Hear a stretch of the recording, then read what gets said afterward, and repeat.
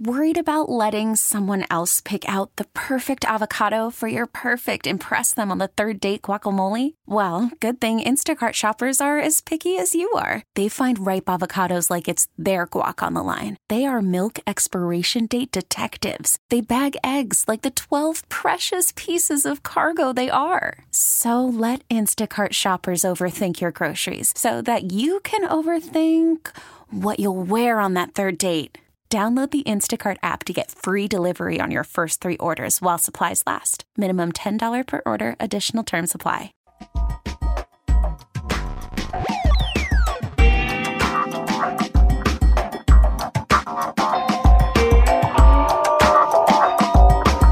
The CV Report.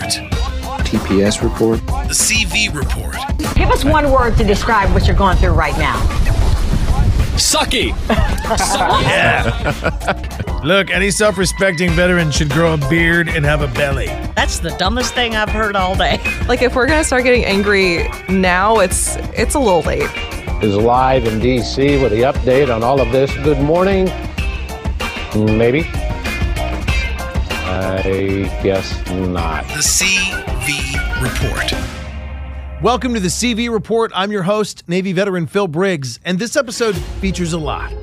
Presidential candidate Beto O'Rourke is floating the idea of a war tax. It's time to pay for these wars as we fight them and to ensure that those families who do not have U.S. service members pay their fair share as well. So what do veterans think about that? It's just too much of hindsight. We'll get a reaction from AMVET's Executive Director Joe Chinelli. Are we really paying this backward?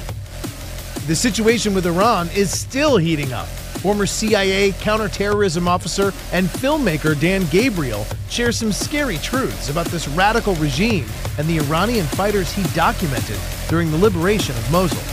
We know this is not out of character for the Iranian regime, that they've funded billions of dollars of terrorism over the last 20, 30 years.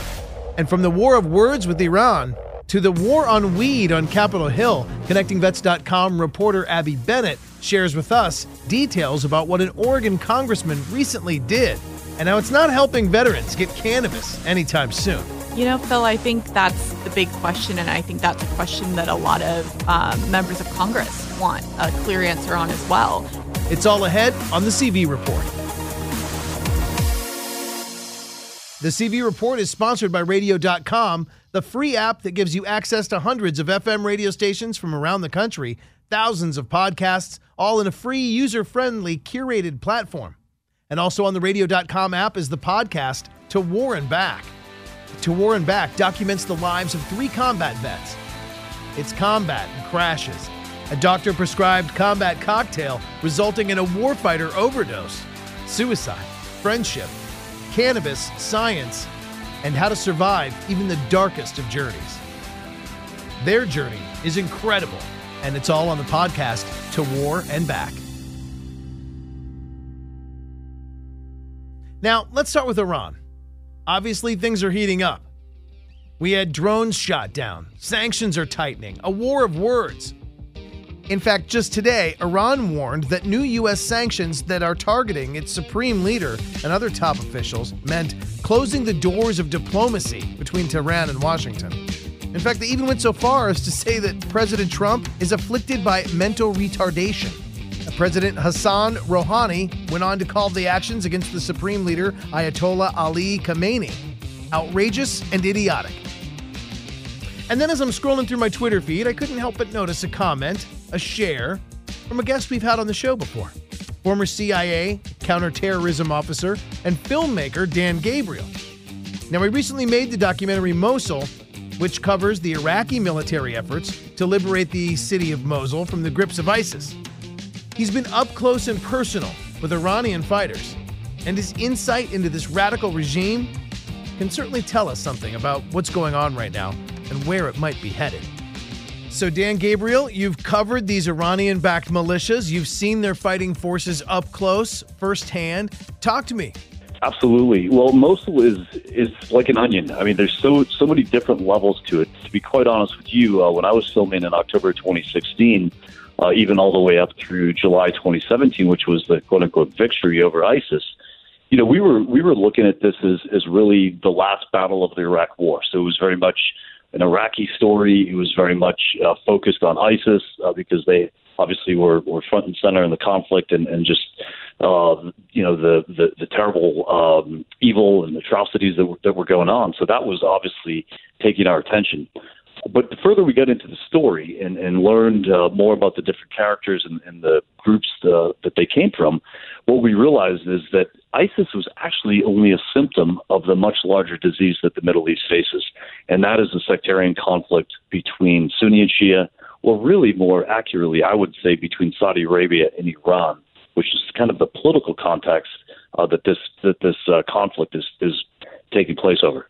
You mean to say that some of the fighters on the ground that we were facing may have been or were Iranian? Well, they were certainly funded by the Iranians. We know that. We even have that on camera when Oman Hadi makes mention that, sometimes the paychecks don't come in on time. Well, that's exactly what she's talking about is funding from the Iranians, which is really strange because she is a Sunni. But again, this is the Hashd al-Sha'bi is basically started off as a Shia group. It grew to basically they had different brands of it that had Sunni and other sectarian branches of it, but it was essentially started as an Iranian influence militia. So we know that she was on their payroll, and we know that she effectively used their weapons and equipment and training and supplies to have some tactical success in what she was involved with.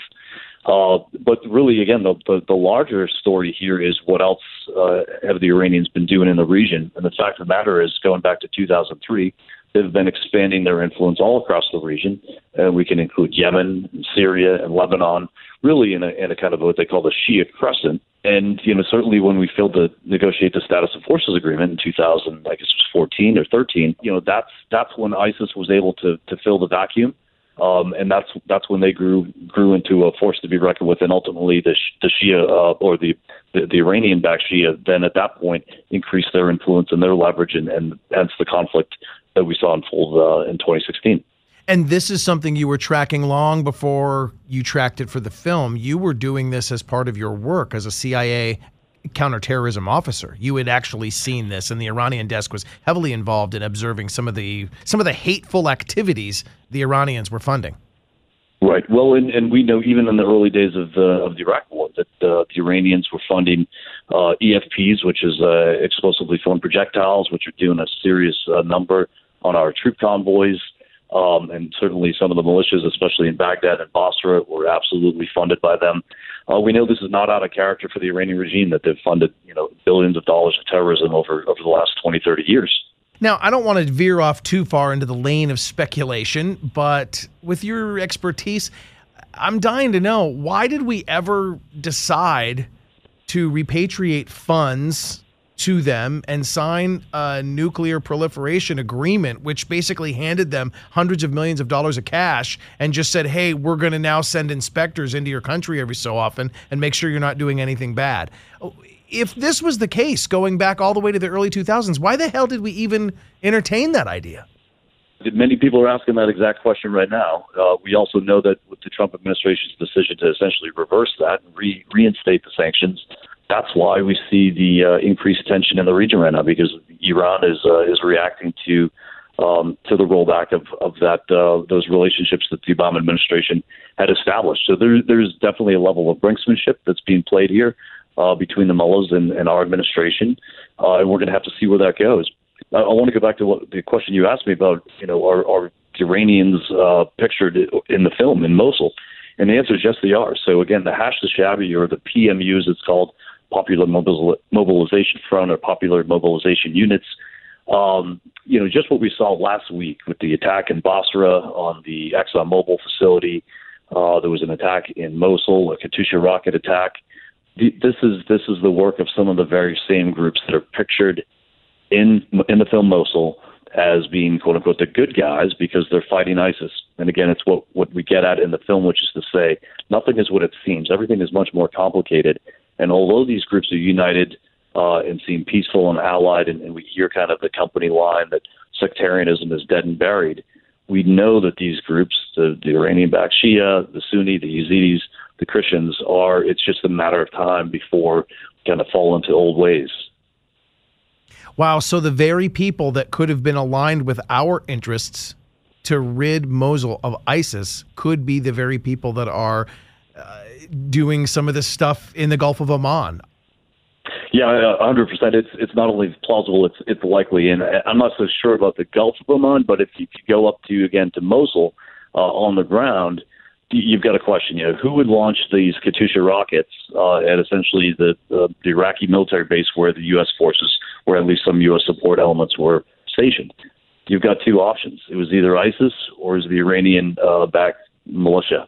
And the more likely answer is that it was the Iranian-backed militias. Wow. Now, talk to me tactically. If you do feel, or if the world does coalesce and begin to feel that there are interests, these smaller, what'd you call it, the PMU, these smaller sort of militant groups that are funded by Iran, if we wanted to eliminate those types of threats and create peace in the Gulf of Oman and create safe shipping lanes, how do you swat hundreds of flies? I mean, how do you find them? How do you do that?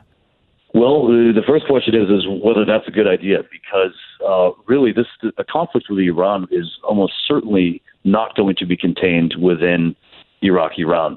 Now, first of all, we could look at what would happen within Iraq. It would be that the country would be completely destabilized and return to a state of civil war, probably greater than we've seen since the invasion. And then the next thing we have to look at is the near region, so Yemen and Syria and Lebanon, what would likely happen in there, as well as Afghanistan. With Iranians' influence. And then, of course, there are capabilities that the Iranians have overseas, whether in Europe or South America or elsewhere. And I just heard about cyber defenses being at a heightened state of readiness right now because they do have that ability. I mean, we're talking about a modernized country here. It's not just a bunch of renegade jihadists in a cave. Yeah, this is not going to look. I mean, God forbid that we end up getting into some type of a military conflict with Iran, but this is not going to look like the conflict with Iraq. This is going to be much more lethal. I would expect. Last question, and just kind of making it all make sense to me here. When you talk about the overall global pillars of this problem, you've got, as you'd mentioned, Iran and the Shia interests, and then you've got the Saudis and the Sunnis. They're not neighbors. They're not fighting over a land or a territory. What is it between those two nations? Well, it could be as simple as just the political conflict that exists between Saudi Arabia and Iran. That happens to be my view, and that the religious drapings of all of this are kind of added to the mix. But, if you look at the geopolitical intentions of Saudi Arabia and Iran, they are in conflict over water resources, over oil resources, over nuclear weapons, over influence at large in the region. And then, of course, underlying all of that is the fact that each country respectively represents, one of the large wings of Islam. And this is a split that's been around for as long as Islam has. But more than just religion and more than just that interpretation of the Quran, you're saying like there's a political and an economic interest that these two countries are fighting over. I mean, there's no way to solve that. There's not a way for the oil community and for commerce to, I don't want to say level the playing field, but I mean, there's no way both countries can win. That's a great question. Yeah, we hear often about the Arab-Israeli peace settlements. I mean, going back to the 50s or the 60s, and attempts to have either bipartisan or multi-partisan negotiations to bring peace to the region. But we never really think about that when we talk about Saudi Arabia or Iran and actually addressing the root cause of the conflict. So, yeah, maybe that's something that we need to be thinking about. Amazing. And amazing to see how wide these roots have spread and are rooted in conflicts not only that you've covered with the documentary film Mosul, but with your work as a CIA counterterrorism officer. Not just the layers of the onion that is Mosul, but the layers of the onion that is the Middle East. And I'm afraid to peel any more back. I really am, Dan. You never know what you're going to get. Thank you for shining a light on this. And I hate to say it, but I'm going to have you back because it doesn't look like this story's going away. And in fact, again, I think the layers of the onion continue to get peeled back. I'm going to have you here to come back and help me understand it all. We'll do it anytime, Phil.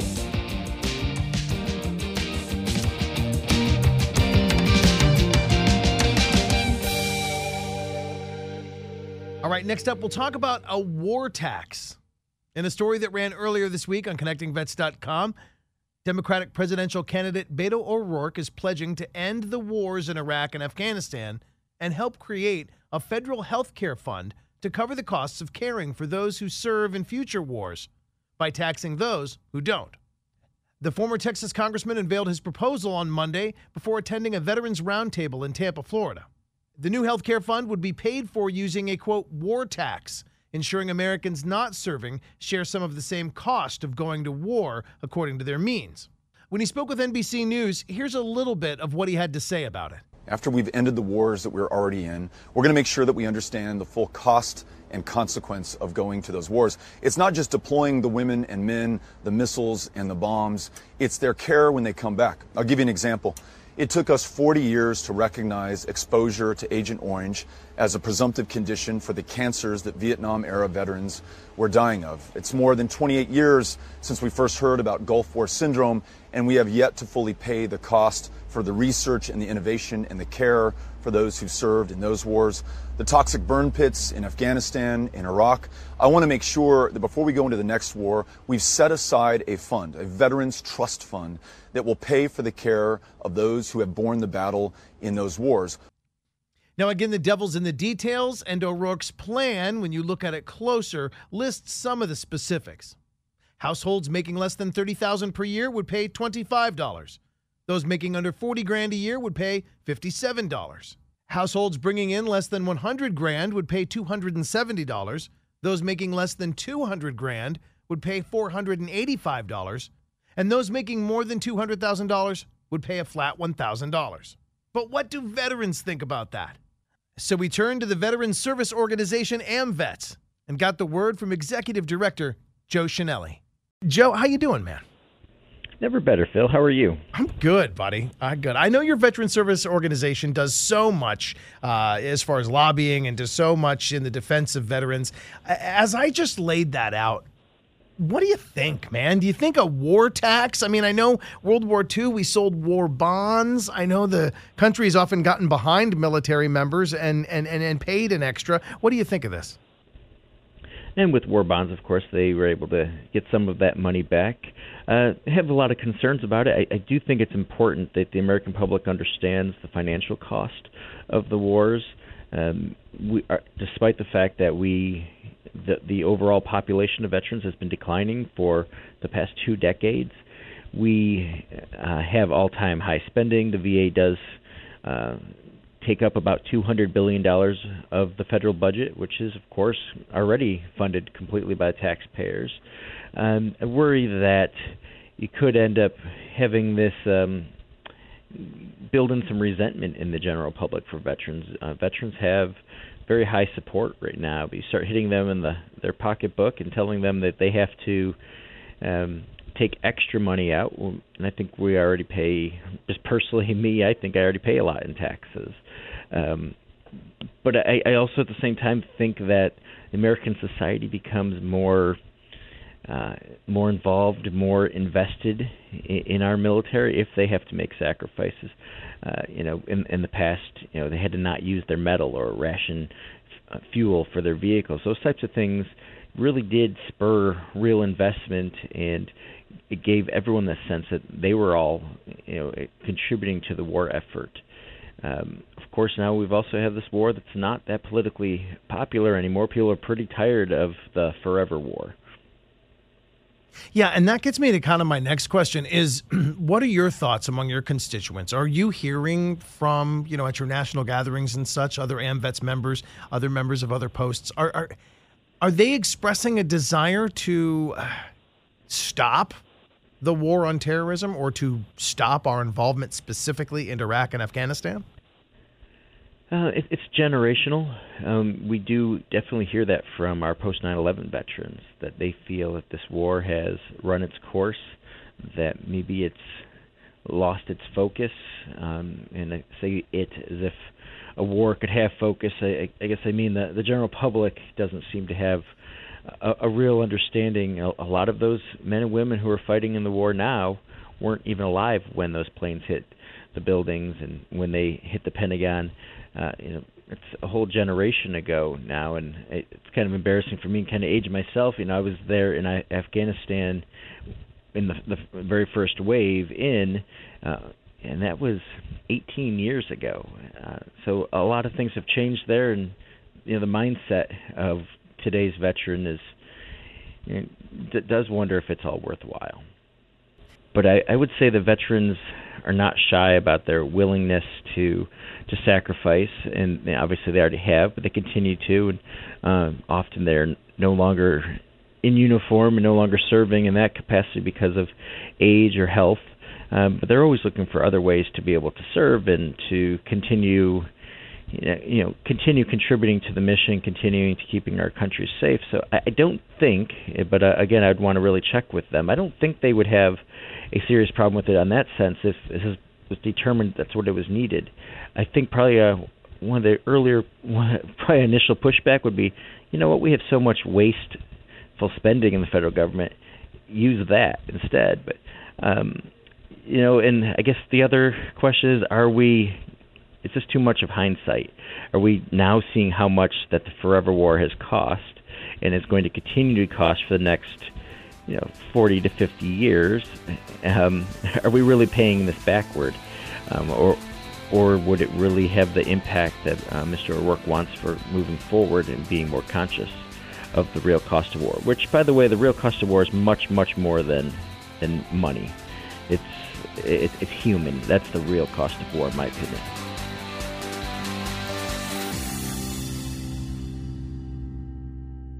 All right, now our next story is sure to piss off any proponents of pot. And I have to say, it's something we've covered before. Here to talk with us about it is Connecting Vets reporter Abby Bennett. And how are you, Abby? I'm great, Phil. How are you? Good. Didn't see you in the office the other day because you were on the Hill, and you came back with this story about an amendment allowing VA doctors to work with veterans in their medical marijuana usage. To advise them, to discuss it with them, and the amendment giving them the ability to do that in states where pot's legal got pulled. How the heck did that happen? So Representative Blumenauer pulled his amendment that would have been included in the VA's spending package for the year.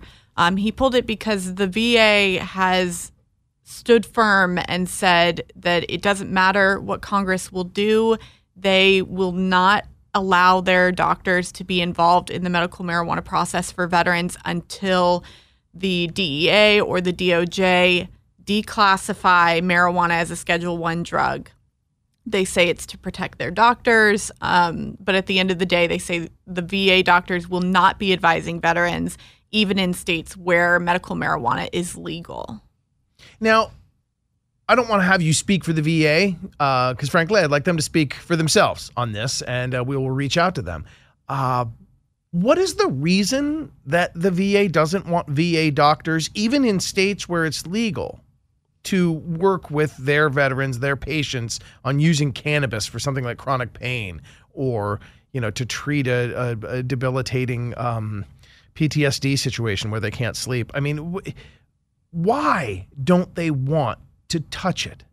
Phil, I think that's the big question, and I think that's a question that a lot of members of Congress want a clear answer on as well, because the VA has also been authorized to conduct studies on medical marijuana and its uses for veterans on things like chronic pain and post-traumatic stress disorder, and those studies were not completed. And now, it's bipartisan. Republicans and Democrats at a hearing last week were firm, however they have to do it, they are going to pass legislation that requires the VA to study it. And so it's really unclear why there is so much sort of pushback from VA on those pieces of legislation. Specifically in your article from ConnectingVets.com, you quote Representative Blumenauer, Democrat from Oregon, as saying all of a sudden the VA has decided, well, that would put their doctors at risk.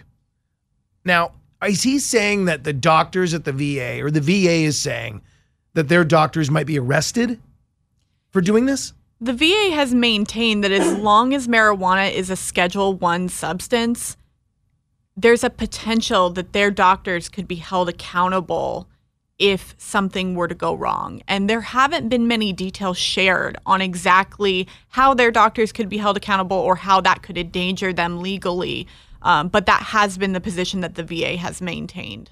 But if they made a law, you and I were just chatting about this over coffee. I mean, there's two places in the government where you can actually make something legal, right? It's the Supreme Court of the United States, and Congress can make a law. So they could literally just write the law that said in states where it's legal, VA doctors cannot be put in jail.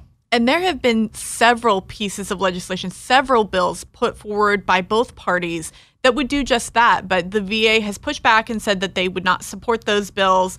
And there's been some trouble for lawmakers even just working with the VA on those bills. And I think from the perspective of the lawmakers, they really are trying to bring VA to the table and work with them to make sure that the legislation would work out and be easy for doctors and veterans.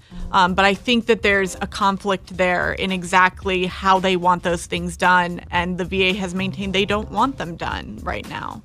And until that happens, Abby Bennett will be storming the halls of Congress looking for answers. Always a pleasure to have you on. Appreciate it. And you can find your writing at connectingvets.com. Where do I find you on Twitter?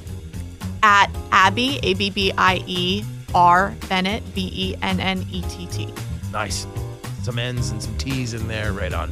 Thanks so much for coming on the show. Thank you, Phil.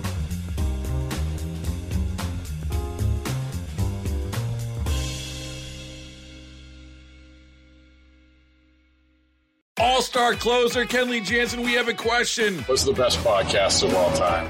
Baseball isn't boring, baby. I'm Rob Bradford, and every single day I'm sitting down with the biggest names to show you this great game is the greatest game. It's my podcast. It's my passion. It's a cause I started more than 2 years ago and is now the most prolific national daily baseball pod there is. Another fact. So jump aboard the BIB Express. Follow and listen to Baseball Isn't Boring, presented by Wasabi Hot Cloud Storage on the free Odyssey app or wherever you get your podcasts.